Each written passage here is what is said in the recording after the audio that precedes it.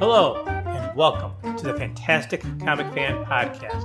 I am your host, R.T. Fleming. I'm here to help you find your next digital pick from the golden age to the present.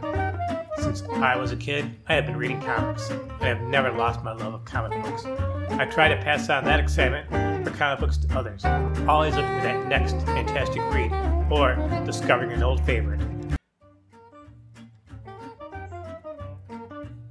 It's Thursday, June 14, 2022, and this is episode 46 of Fantastic Comic Fan Podcast. And today is the last of 3 podcasts that we put out for the week. Yesterday, John Dexter talked about his indie comic, Alpha Dog. The story's hero, a pit bull named Buck, is feared by the public for his breed and side, but is a kind-hearted dog as you could ever find. His journeys across the country as an attempt to track down a dangerous dog before it carries out its owner's plans for revenge on America. On Tuesday, we talked about a creator who doesn't get the attention he should, and that was Gardner Fox. And who better to discuss Gardner Fox than Jennifer DeRoss, who wrote Forgotten All-Star, a biography of Gardner Fox. We specifically traveled back to Batman's early Golden Age adventures, of which Fox wrote 6 of those tales. That brings us to today, and I'm teaming up with Billy Dunleavy from a World of Fire podcast which covers the All-Star Squadron. And we are talking Silver Age, specifically Mystery into Space 75 with Adam Strange and some guest stars that you're just going to have to listen to the podcast to find out who they are. If you like what you hear today, please spread the word, suggest it to other comic fans, look at the show notes, and follow us on Twitter, Instagram, and other social media. The more listeners who tune in, the more who might explore a new comic, help fund a Kickstarter campaign, or find a new indie to support. As always, I do truly want to hear from you about the good and not so good things about the podcast, what you like and don't like. What should I cover on the podcast? You are definitely free to message me on Instagram, Twitter, or email me at FantasticComicFan, all one word. Now on to today's show.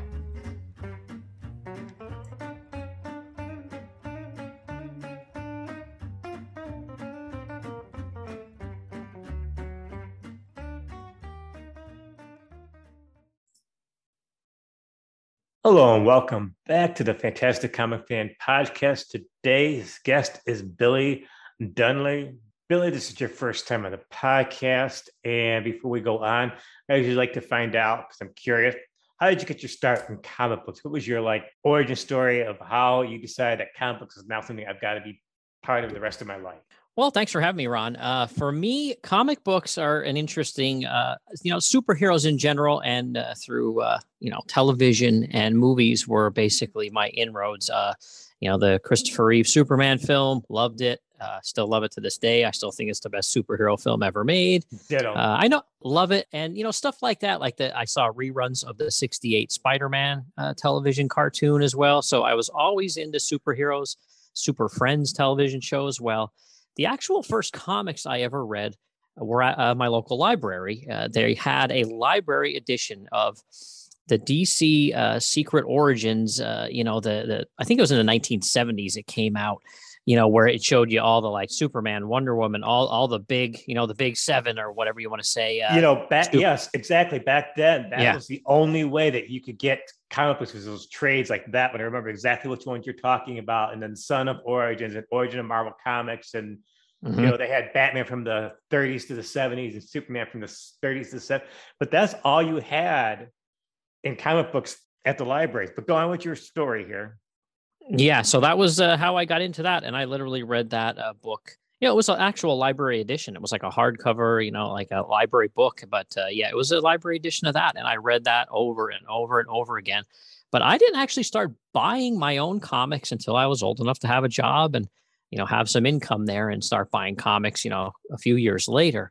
But that was how I got into comics. And as soon as I started buying, I have never stopped. I went backwards quickly rather than forwards once I started buying, because I just always felt like Bronze and Silver Age and even Golden Age to a point, those comics appealed to me a little bit more than more modern stuff. I think it's more of an art choice not really a story thing, but I think digital art really, it just doesn't really do it for me. And like the glossy paper, I don't really care for. Like, I really like newsprint and, hand drawn artwork. That just really, really calls to me. Yeah, the Silver Age artists, I mean, they have a very distinct style that you're right. It's very appealing. Not always the story, because a lot of the Silver Age stories were kind of zany and crazy, but a lot of them were fun to read. You, Billy, also have a few side projects going on. Why don't you tell us about your podcast? What else you got going on? So, like, when people go to the show notes, they can actually follow you and check your stuff out. Yeah, so probably the most famous one that I am on is A World on Fire, an All-Star Squadron podcast that was started by me and a guy named Herman Lowe. And we probably had a lot of fun with it and thought, oh, this is going to be a fun project. And it really has grabbed a lot of people, and there's been so much engagement with it that I didn't realize how much that title was, beloved. I just, maybe, my partner did, but I didn't realize it because I was reading through it basically for the first time in the last few years, where, he and a lot of other people have been reading it since they were kids, but I couldn't believe the amount of engagement from people on that title. It blew me away. Totally agree with you, because like I said before we started, I just started reading All-Star Squadron again from the beginning, and just the concepts that Roy Thomas introduced into them, and his knack of bringing in old Golden Age stories and moving them into the Bronze Age continuity. It really is a special series. And unfortunately, Crisis kind of like ruined everything about the All-Star Squadron and Earth 2. That's my big thing with Crisis. I always tell people, I wish they just would have kept a few Earths 1, 2, the Shazam world. It just really made DC really special and unique and kind of fun and different, but that's decades in the past. So today we are going to be talking about a comic book that you picked out. It's Mystery in Space 75 of Silver Age. It came out in 1962. It was written by the legendary Gardner Fox, with art by Carmine Infantino, with inks by Murphy Anderson. Why did you choose this particular comic, Billy?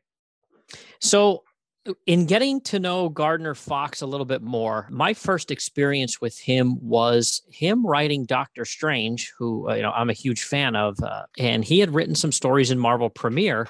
They were more like Lovecraftian horror story type things, but that's how I got to know him. And then I found out by going back and looking through different websites and stuff like that wow, he had written such a ton of Justice League and all these great, cool sci-fi stories from, the Silver Age. And I started snapping up anytime I could find any of his sci-fi work and reading it. And I absolutely love it. So when I saw DC put out one of these facsimile editions a couple of years ago of this story, I grabbed it immediately because I thought, hey, for $3 or $4, this is going to be great. And yeah, love it. So love, like I said, Infantino and Anderson. The art too is great, but love Gardner Fox. Gardner Fox, you're right. He was a big part of the DC mythos. He's not a character. It's not a writer that a lot of people remember right now. But you're right. They really need to go back and look at the Silver Age and Golden Age stuff that he did. Unfortunately, he left DC in the late 60s when they're trying to get health insurance coverage started for the creators, and DC kind of like cleaned house and got rid of a lot of people. So he went over to Marvel, and he really didn't do much Marvel. You're right. He did Marvel Premiere 5 through 8. He did some Tomb of Dracula's, Chamber of Chills, a couple of Vampire Tale stuff. Yes, he was a great Silver Age writer. Very highly recommend people check him out. So back to Mystery in Space 75, which was again written by Gardner Fox and Carmine Infantino, who's another great artist new fans need to check out. This is Adam Strange. So go on with why you picked this particular book. Yeah, Adam Strange to me is a really cool character. He is the atypical 1950s or 60s, science fiction guy where he's in like a suit and he has a helmet and a ray gun and all that cool stuff. But then also in this issue, we get to see the Justice League as well. So you got more bang for your buck here with you got a Adam Strange sci-fi adventure plus throw in the Justice League as well.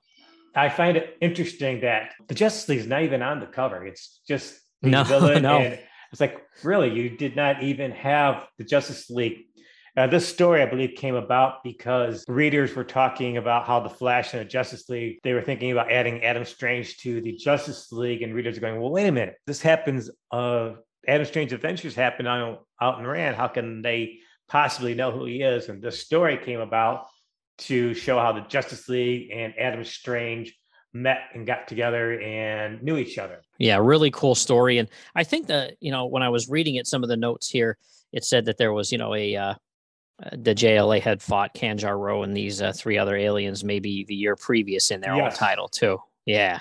So that was cool. And I like Kanjar-Ro. He's kind of a unique character that doesn't get much play anymore. Space also was a winner of the Alley Award for Best Story that year. The Alleys, wow. Yes, the Alleys were a short-lived fan award, kind of like the Eisners or the CBG or the Wizards that you remember from the 90s. Mm-hmm. They only went from 64 through 69. The Alleys were the first comic fan award given to comic books. So I found that was kind of interesting. That's why it's so special. It also has Snapper Carr in there, your basic Justice League people in there. Batman, Flash, Green Lantern, Martian Manhunter, Superman, Wonder Woman. It is a great story. And, Adam Strange was very popular, like you said, back then. He had been around for about 4 years. He came about in the early Silver Age in a 3-issue appearance of Showcase. And he stayed in Mystery in Space for quite a few issues till about issue 100, and then he disappeared. He wasn't even very popular during the Bronze Age much. He showed up here and there. In the last few years, he became retro cool again with his new series and getting a resurgence in that. So what else do you think about why should a fan who's like just getting into comic books check something out like Mystery in Space, not only 75, but some of these older Adam Strange tales that are available on the digital platforms and probably in trade paperbacks also? Well, one thing I will say is, I love action issues that have a ton of action, but I also really am enjoying a lot of Gardner Fox and a lot of these sci-fis, especially the Adam Strange, where there's an opponent, a villain, a foe that needs to be defeated. And in this issue, we really see the Justice League think, well, let's just punch and kick and use our powers. And none of that works. And it takes Adam Strange, thinking his way through this problem and how to stop this villain rather than, using the typical, tropes of the time, even of now, of, hey, let's just, use our heat vision to stop this guy.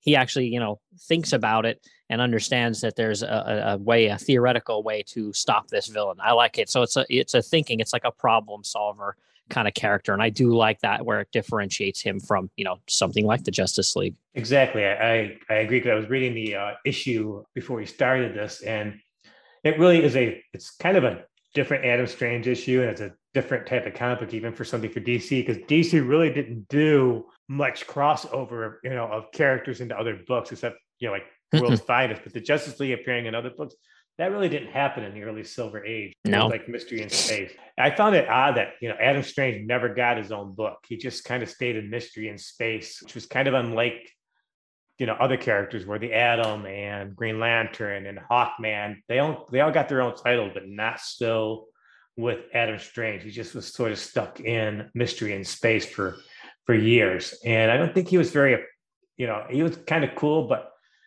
he wasn't very appreciated after this run and kind of like faded. So is there anything else you want to talk about concerning, this era of Adam Strange and Mystery in Space? No, just to say that the artwork is absolutely great, especially when there's a close-up. Infantino and Murphy Anderson, great team, just like Swan and Murphy Anderson, great team as well. You really, when there's close-ups, like the facial expressions and the artwork, it just in general is fantastic in this book. It's great stuff. Yeah, you said Carmine Infantino, and he did a lot of work all the way from, I believe, the late Golden Age, the Silver Age, and the Bronze Age. And most newer readers have no idea who Carmine Infantino is. And he was one of them great legendary figures that, kind of get lost in history now because we're talking 80 years of DC history.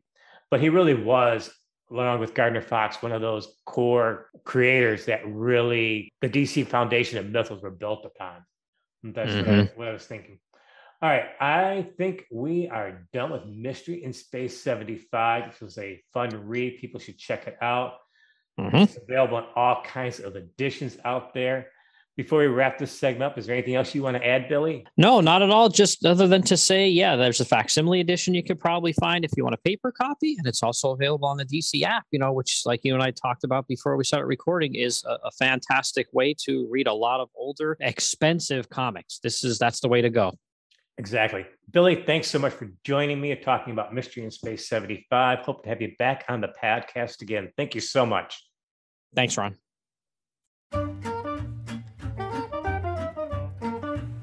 Well, that's it for today's podcast. Again, I would love to hear from you, Fantastic Comic Fan at gmail.com. Remember, new episodes every Wednesday. Thanks so much for listening to this episode, and I hope to see you next time.